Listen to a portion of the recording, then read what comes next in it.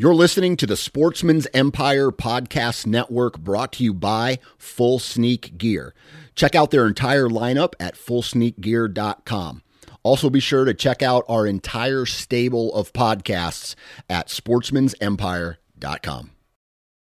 New from Moultrie Mobile, the Feed Hub offers first-of-its-kind cellular connection and control for nearly any spin cast feeder on the market. When used with the Moultrie Mobile app, you can monitor feed and battery levels, run feeders on demand, receive alerts when feeders are clogged, and remotely adjust feeding times. The Feed Hub is ideal for anyone who maintains feeders. Remove the guesswork and save time by planning feeder maintenance before you drive to your hunting property. For more information, visit MoultrieMobile.com. You're listening to the Sportsman's Nation Podcast Network, brought to you by Interstate Batteries. From your truck to your trail camera and everything in between, if you have a piece of hunting gear or a piece of hunting equipment that needs a battery, Interstate Batteries has got you covered. You can go to a local retail store, or you can go visit online at interstatebatteries.com. They have thousands of local retail shops all over the U.S., so you can go there as well. Interstate Batteries, outrageously dependable. Hello, everyone, and welcome again to the Coffee and Deer Show, Coffee and Deer Podcast. I'm your host, Nick Pinizzotto, the president and CEO of the National Deer Alliance, and I'm glad you joined us. It's hard to do too many of these shows without talking about chronic wasting disease, and we're going to definitely jump into that topic today.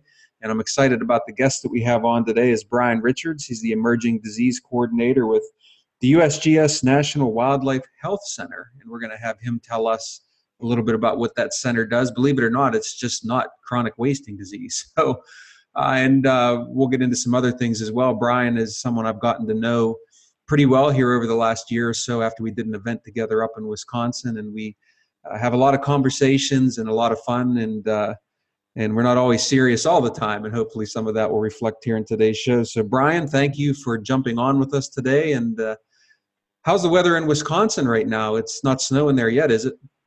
No, it's been gorgeous, and thanks, Nick, for having me.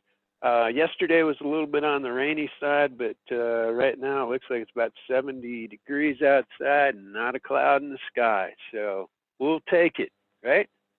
Absolutely. It's starting to feel a lot more like fall is coming and hunting season, and we've got velvet coming off here in some areas already. So yeah, it's starting to feel like that time of year. Yeah, the vegetation's really starting to change. You know, I look out at some prairie remnants and things like that, and the colors are really starting to look a little bit like fall. Yes, it's a time. I think most of the listeners now are that's the type of weather they want. If we could have have fall all year long, I think we'd have it, and we're getting close. So with that, let's talk a bit about you, Brian. You're not just the CWD guru, so I want you to tell us just a little bit about yourself, some of the things you're into, and then we'll jump into the topic of the day. Sounds good. Well, I don't know. There's not that much to tell. I'm a wildlife biologist, and I guess you'd have to call me a deer biologist. Although I've heard that pretty much everybody east of the Mississippi River does qualify as a white-tailed deer biologist, so I'm not alone out there. I went to school at UW-Madison a long, long time ago, and in a prior stint, I worked for this little outfit called Texas Parks and Wildlife Department for 11 years, doing stuff with deer, working out of their headquarters. For the past, a little over 15 years, I've been back here in Wisconsin, Madison, Wisconsin, at the National Wildlife Health Center.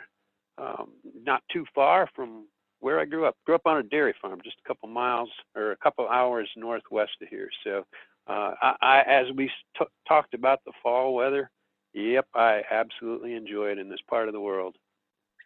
You know, it's interesting. You and I were just at a meeting together in Madison. That's probably not even been a month ago now. And I'd never had been to Madison before. What a great town. I mean, it's a college town, obviously, but it was full of energy, and there was a big concert in the middle of town that night. So I have to say, I walked away really impressed, and I want to come back. It's a pretty neat town, absolutely. So you have, it's the state capital. So you've got all that going on downtown. Then it's a land-grant university at UW-Madison with, 40,000 plus students. Of course, on Saturday afternoons or some Saturday afternoons at Camp Randall for Badger games, there'll be, close to 90,000 folks in that stadium watching Badger football. So it's a great town. If you're into live music, there's lots of things here. I understand there's some pretty good microbreweries around the area, so I've been told anyway.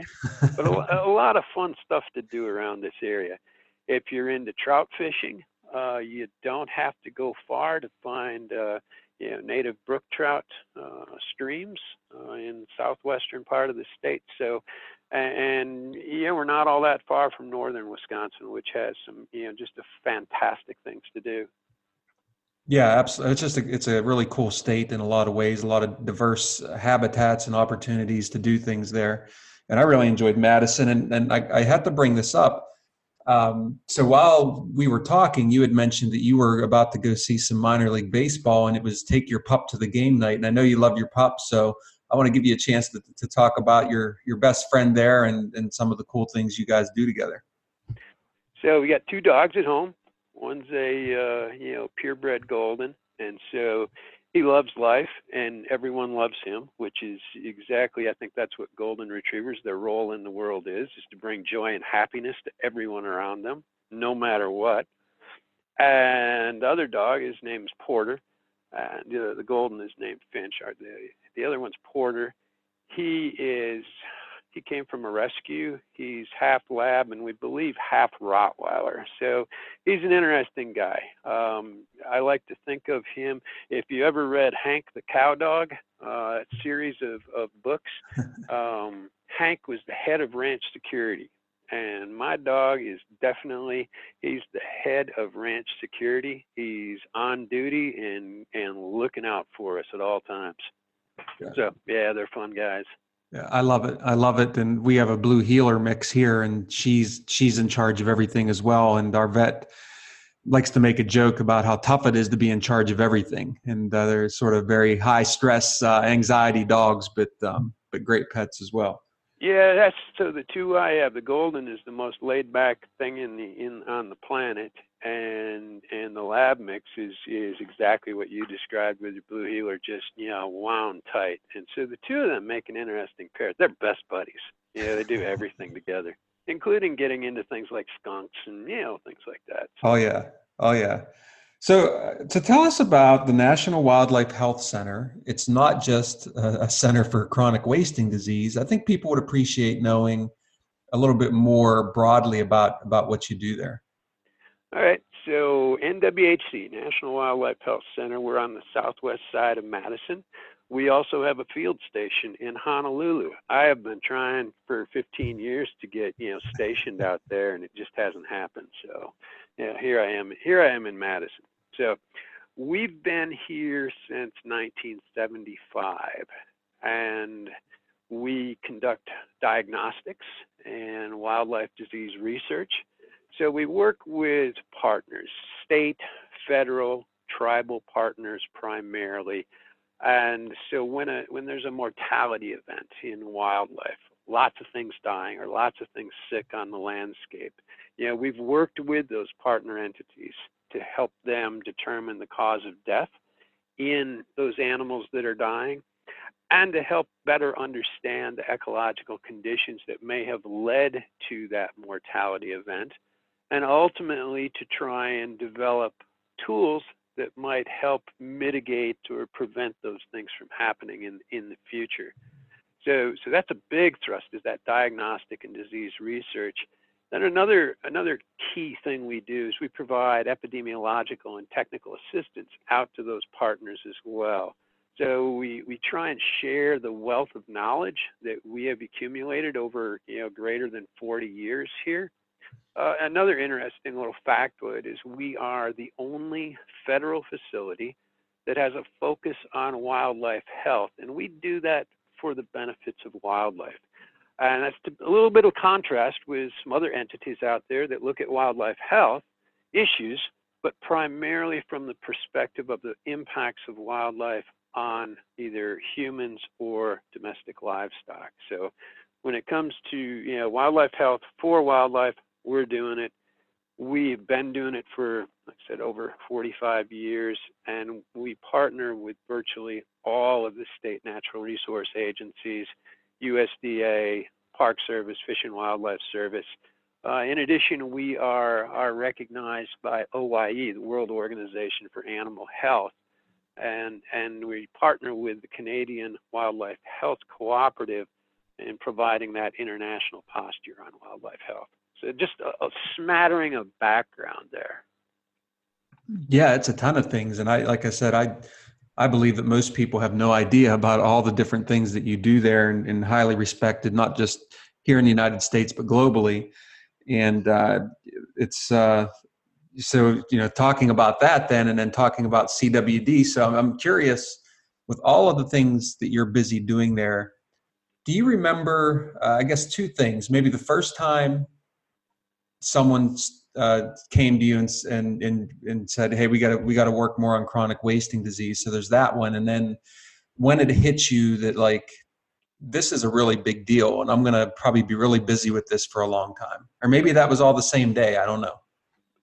So the kind of the hallmark day that I think if you asked a lot of folks out there who have been involved with CWD, kind of the day on the calendar with the big red circle on it was in 2002. And it was the day that Wisconsin Department of Natural Resources announced publicly that they had detected CWD in 3 hunter-killed wild deer. And so this was, we're on the east side of the Mississippi. We're some 900 miles away from, the endemic zone in Colorado.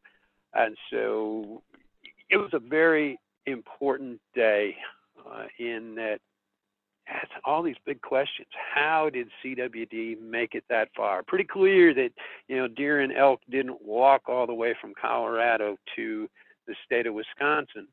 So almost certainly we were looking at, some kind of anthropogenic, human-assisted movement. We'll never know exactly how CWD got here. And I would argue at this point in time, it likely doesn't matter. But that was the banner day. Yeah, and it's I have heard other people say that as well. And it's interesting. One thing I want to follow up on here that you said was that we don't know exactly how it got here, and we may not ever know. So then, what I see is a lot of people will take a statement like that and say, "Well, it's always been here." And so, what's your favorite response whenever you hear that? Well, if folks argue it's always been here, I invite them to take a close look at the data and the trends that we see. One of the things that I've been able to do since I've been with USGS is to kind of track the progression of CWD, and working very closely with state agencies, including Wisconsin Department of Natural Resources. So Wisconsin DNR, since the early years, 2002 or just prior to that, has collected over 230,000 CWD samples, primarily from hunter-killed deer. And so what we can do is we can plot them out, and we can look at how the distribution of CWD has changed over time in the state of Wisconsin. And it's very clear it's spreading geographically, and it looks like a slow, diffusive movement out from a central foci. So that's every bit. I guess a way you could imagine it is kind of like a volcano. So you're going to have magma flowing up to the surface and then flowing out in all directions, from that initial focus. That's exactly what we see with the distribution of CWD in the state of Wisconsin. So that is not at all consistent with the disease has always been here. It's consistent with the disease. Infectious material somehow made it to a single location in the state of Wisconsin. Disease took hold in the deer, in the free-ranging white-tailed deer in that area of Wisconsin, 30 whatever miles west of where I'm sitting today. And disease has done two things since that point in time. Number one, it's spread geographically out in that diffusive deer to deer to deer method. And the other is that we've seen prevalence, or the proportion of animals affected with disease, rise, and it's higher in that core area. So it's completely inconsistent with it's always been here, completely consistent with it was dropped on the landscape and it's progressed over time and space since it arrived. Yeah, and I always look at it as really lazy thinking when people just subscribe to that, and it's because that's easier than having to think through everything that you just said and to look at the data. It's just easier to say, well, it's always been here, but it's a really uneducated statement, and unfortunate that it's one that we have to continue to dispute out there. So it is really telling, Nick. What's kind of interesting is even when, let's reset the clock, maybe 10 years or 12 years and go back to 2007, and the state of Wisconsin collecting all this data. And at that point in time, it was challenging just looking at that raw data to really conclude there was something going on. But interestingly enough, one of the folks here at National Wildlife Health Center, his name is Dennis Heisey. He's retired now, real powerful biostatistician. And he took a very hardcore statistical look at the data Wisconsin had collected, and he published it in 2009 in a journal called Ecological Monographs. This is hardcore science. I don't understand much of it because it's the manuscript is filled with formulae. But anyway, Dennis's work, even with the first 5 or 6 years of data collected by the state of Wisconsin, he was convinced from a statistical point of view that this disease was increasing exponentially at that point in time. I said when you looked at the raw data, it was hard to see, but the trend was there. He just needed more powerful tools. Now we move that clock forward, and we can see how prevalence has risen in the area, west of Madison here. The DNR has done a really good job of making these data available out there on their website. And so we can see these zones where CWD has gotten hold, and it's built over time. And now we've got this, almost a 20-year time frame, and we can very clearly see. You can look at the chart and go, yep, it's growing, and it's growing at an exponential rate.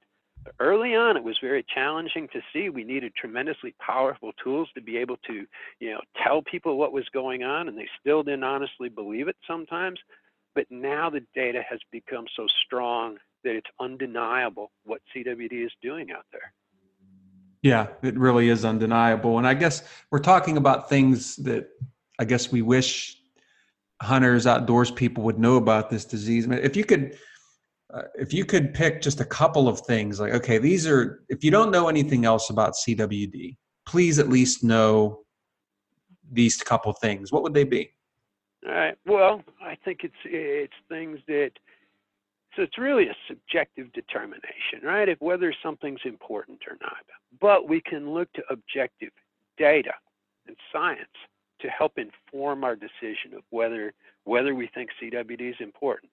So we went through a couple of. Number one, it's spreading geographically, no question. Number two, in areas where CWD has been the longest, we see these prevalence, or the proportion of herds affected by disease, increasing. Number three is when prevalence gets high enough, we start seeing, herd productivity being impacted. So those three characteristics of this disease would lend to an assessment of, hey, yeah, this is not nothing. It looks like this is a pretty serious disease of deer out on the landscape. So that's one of the take-home points that when I talk with hunters, stakeholders, is, hey, let's look at the data. You may not be convinced, but let's look at what the data actually shows this disease is doing on the ground. Then make up your mind, right? Everybody's entitled to their own opinion of whether they think this thing is serious or not. But I think the data do a pretty compelling job of suggesting that it is. So that's one of the take homes is, it's not nothing. I always tell people if you Google the truth about CWD, you're not likely to find it. So what I'm most interested in is folks out there, deer aficionados, when you go to deer camp, go armed with information, accurate, scientifically supported information, and talk about CWD. That's how we're gonna. If we're going to make inroads with this disease, we need the support of hunters. We need buy-in of hunters, and that's been challenging to get. So my number one goal is having more stakeholders, more hunters sharing with each other accurate science-based information about this disease. Yeah, I think those are perfect. And, we're predisposed to not want to believe things that don't meet our desires and our needs, and chronic wasting disease does not meet anybody's need or desire. It's not good for anybody, and therefore it becomes real easy to consume the pieces that really fit your narrative and that work for you, and not do the work to dig into the science and really understand. And I think what the key take-home point you made there is that this is real. This is not made up. This is not one of my favorite comments I hear is it's a money-making endeavor, and I just shake my head because I wonder who's making money. This is a loser. It's a loser for everybody, and it's very real. And I think that you made that point very clearly there. Yeah, and the long-term implications of this for deer hunting, for natural resource management agencies, it's going to be interesting to watch. So a number of organizations have done what we refer to as human dimensions work. And so it's surveys, sending out surveys or interviewing hunters and other stakeholders. And several of these groups that have done the research have found kind of the same thing, that when prevalence or the proportion of a herd gets up in that 30, 40% range. So, one out of every third deer out there in the place where you're hunting has CWD, their research predicts that either you or your family, someone in your family, may alter your hunting behavior. And you're just going to go, you know what? We're just not going to go here anymore. We're not going to hunt there anymore. So that's a challenge from a number of different perspectives. First, we don't want to lose hunters. We're losing enough hunters rapidly the way it is, so we don't need disease to help us lose hunters. Number two, if we lose hunters in those CWD zones, well, they're our number one tool for keeping deer populations in check to start with. Without hunters, how do we manage deer? And if we lose hunters, how do those state and provincial natural resource agencies, how do they even keep the doors open? If we look at data supplied by Fish and Wildlife Service, in their hunter and angler and outdoor wildlife user surveys, hunting, big game hunting pays the bills. We've always known that certainly other kinds of hunting and non-consumptive use does bring some resources into state natural resource agencies, but big game hunting and license revenues really pays the bills for a lot of the other great work that these state-based agencies do out there on the landscape.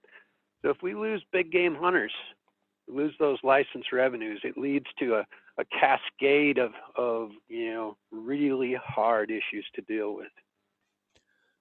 Yeah, and I think we could easily do a whole show just on that. And that's one of the things is we're trying to ramp up our communication about CWD. I want to make sure we're on a parallel track, that we're ramping up just really good communication and information about what rock stars deer really are for conservation, and not just being an iconic animal that a lot of people like to hunt. I think it's hard to find a person that doesn't like a deer. Even a farmer that deals with crop damage, I think, has an appreciation at least. I think at least most do.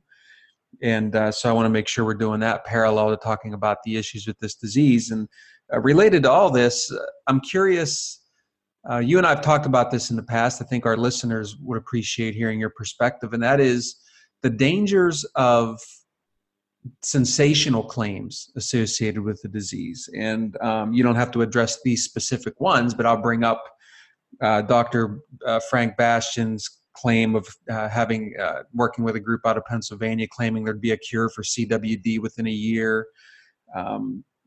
You've got some people picking and choosing parts of the science and interpreting it certain ways, which isn't helpful. So those types of sensational claims, saying more than we know or stepping beyond what we should know, just the danger of that. Yeah, I don't want to step on anybody's toes or try and throw anybody under a bus or anything like that. I try never to do that. But I think you're right. We've seen some things in the media over the past couple of years. The first was, or one of the first, was the use of the term zombie deer disease. Clearly sensationalistic, meant to draw attention, get clicks. And sure, I understand media survives on clicks these days. But that brought this just strange bit of attention and a comparison with, something that CWD is not. So we think about in theory, a zombie is something that comes back from the dead. These deer, when you see a deer in the clinical phase of CWD, you can't help but feel sorry for this animal. This animal has been, suffering from progressive neurological degeneration, and it's about to die. Its brain is literally filled with microscopic holes where neurons used to be. These animals look sad. They're on death's bed. And so sensationalizing this by calling these animals zombies is just, it really doesn't make any sense unless you're, like I said, if you're after clicks. So that didn't help. And yeah, periodically we hear different things accentuated, like, yeah, we're going to fix this quick, or if we just put $1 million or $2 million here, we'll get it fixed in no time. So there's a body of folks out there who have been working, researchers, hardcore researchers, who have dedicated their careers to studying, this family of diseases. Nick, if it was easy, we would have fixed it by now. Yeah, and I think that's one of the things that is easily lost on people. And it's not that when we come out and say, hey, hold the horses here a second, we're not necessarily behind what you're hearing, people get upset with that because they're not upset with us necessarily. It's just that they're upset because they want to hear good news. And as human beings, we go to doctors, we get shots, we take medications, and we treat illnesses, disorders in certain ways. And so then it becomes very confusing when we don't have those same types of tools in other areas, and wildlife management being one of them. We don't always have the answers. And I think that becomes frustrating to people, and they want to hear good news. And when they hear something that sounds like good news, they want to run with it. And then it seems like we're raining on the parade. And then we become the bad guys. And it's just it's really all in the spirit of people want to hear good news, and they want to hear that there's hope and that there's possibility. Yeah, I think you're absolutely right. I'm waiting for that eureka moment where I see in a peer-reviewed scientific publication that, hey, we figured it out. Here's how to deal with it. But I'm not holding my breath. I mean, I've read hundreds to thousands of peer-reviewed papers dealing with disease, wildlife disease, this family of diseases, prion diseases, and chronic wasting disease. And every time there's a new publication, it helps, puts another, like a little piece in the jigsaw puzzle. But we haven't, what we have not done is found tools which are acceptable to our stakeholders. We can talk about tools for a second. I mean, you go back to a guy named Aldo Leopold. I think you may have heard of him. Father of wildlife management. You go back to his treatise called Game Management, published I believe in 1932. He identified the tools that we had at that point in time to manage wildlife and habitat. So they're called the axe, the plow, the cow, and fire. Those same tools which we had heretofore used to destroy habitat could be used to build habitat and maintain habitat. We have those same tools today.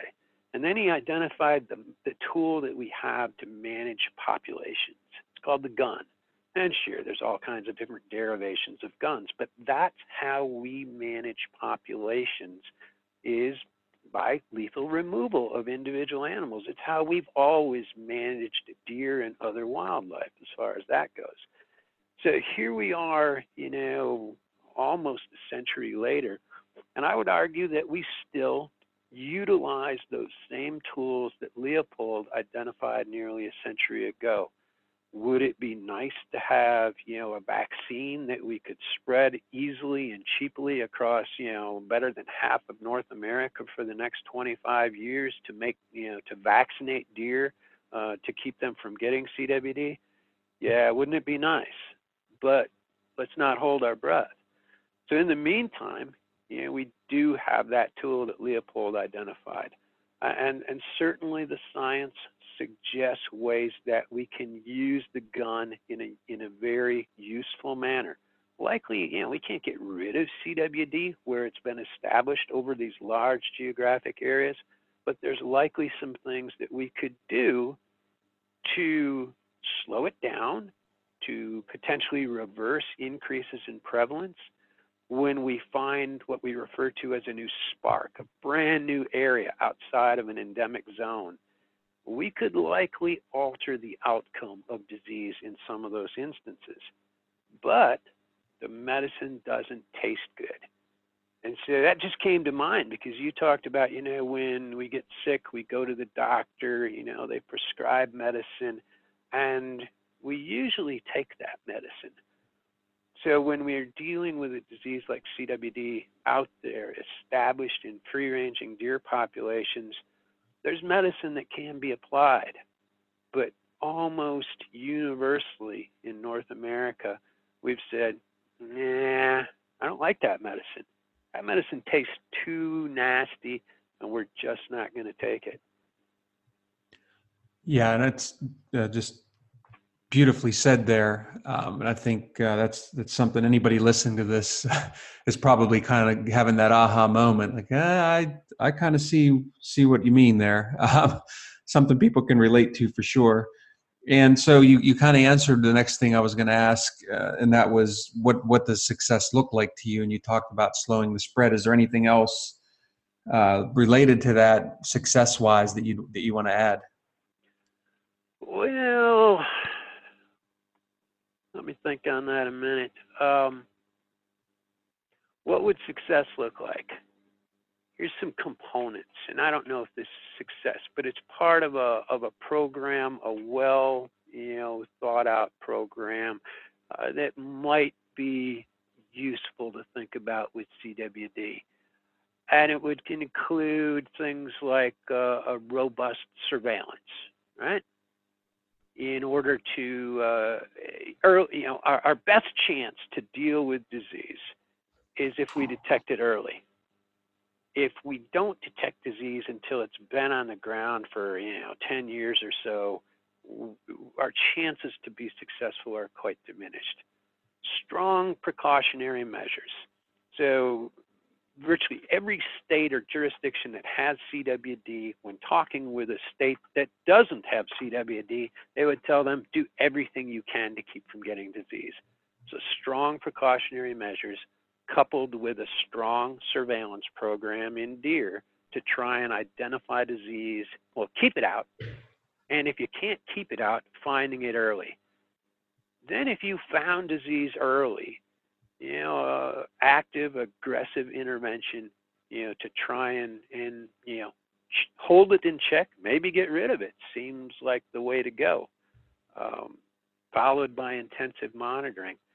I think having an open, honest, almost continuous dialogue with your stakeholders is really, really important, because we need stakeholders to be supportive in order to be successful. So, is there an example of where that's been done? Is the next logical question. I'd say, yeah, there is. Let's take a look at the country of Norway, real briefly. So Norway was, on the lookout for CWD, had done surveillance. They picked up CWD.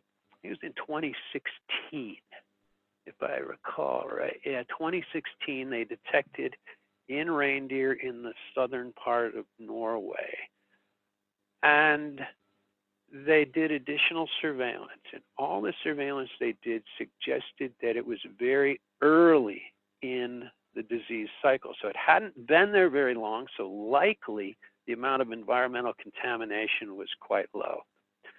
So Norway decided to take what could be termed anywhere as a very draconian management response. So they deal with reindeer in herd units in Norway, much like we do deer units, across the United States. They felt that the evidence suggested that CWD was only in a single herd unit, and they decided to eliminate the herd unit. So they gave hunters the first swing at it. Hunters took a little over 1,000 reindeer out of this herd unit, and then government came back in and they took the rest of them, with sharpshooters.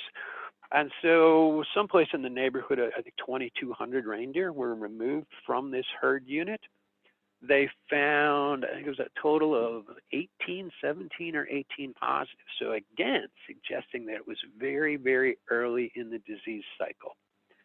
Now their plan is to keep this herd unit, which is maybe 50 miles on a side, something like that, keep it fallow. In other words, not allow any reindeer in there for a minimum of 5 years. Again, hoping that any residual infectivity in the soils, will be mitigated by that time. Don't know if it'll work, but it sounds like the right plan. If your goal is to try and get rid of disease. So last winter, they looked at, I believe it was about over 30,000 additional samples in the areas around the outside of this zone. They didn't find any positives. So early detection, followed by aggressive intervention, active monitoring, and open, honest communications with their stakeholders. They're following that recipe to a T.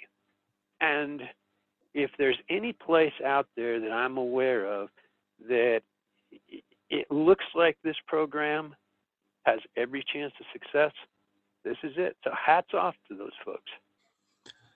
Yeah, and it's I'm sure politically was not a fun endeavor. Just like I can't imagine trying to do the same thing here in the United States, because politically we've seen sportsmen in this country use politics to their advantage to stop management of this disease, which is concerning. So I think what you said about open, honest communication is an important part of that, and that's obviously something that we promote and stand for as well. So what I want to do here is I think we'll do this again sometime and dig deeper into some of these topics. But what I want to close with here is a little less about the gloom and doom.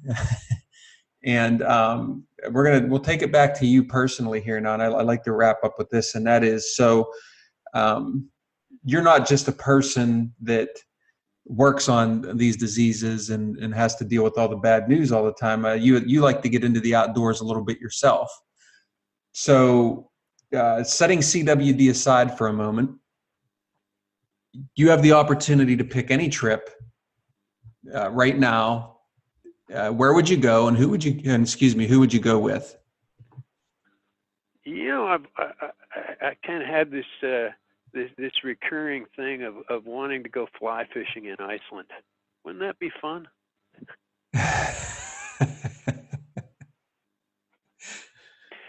And I'd want somebody who is a way better fly fisherman than I would be, because then maybe they'd help me not be quite so dismal out there on the water. Well, I bet you haven't heard that one lately, huh? I haven't, and then I'm actually sitting here searching for a response. But So I love doing stuff in the outdoors. Honestly, I love hunting. I love fishing. I just love getting out. I love walking through prairies and seeing how many things I can identify out there on the landscape. Yeah, I grew up in the outdoors, and I think there's just no place better for folks to be. It's just outdoors, enjoying nature. yeah, I think that's a great answer. I remember the picture you had last year. I recall of your frozen beard, and I think your dog as well, covered in ice. And I thought, that's really cool. And you're not out there doing that unless you really just love being out there among it.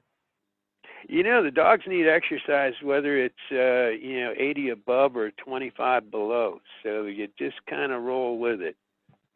That's what snowshoes were created for. Very true. Very true.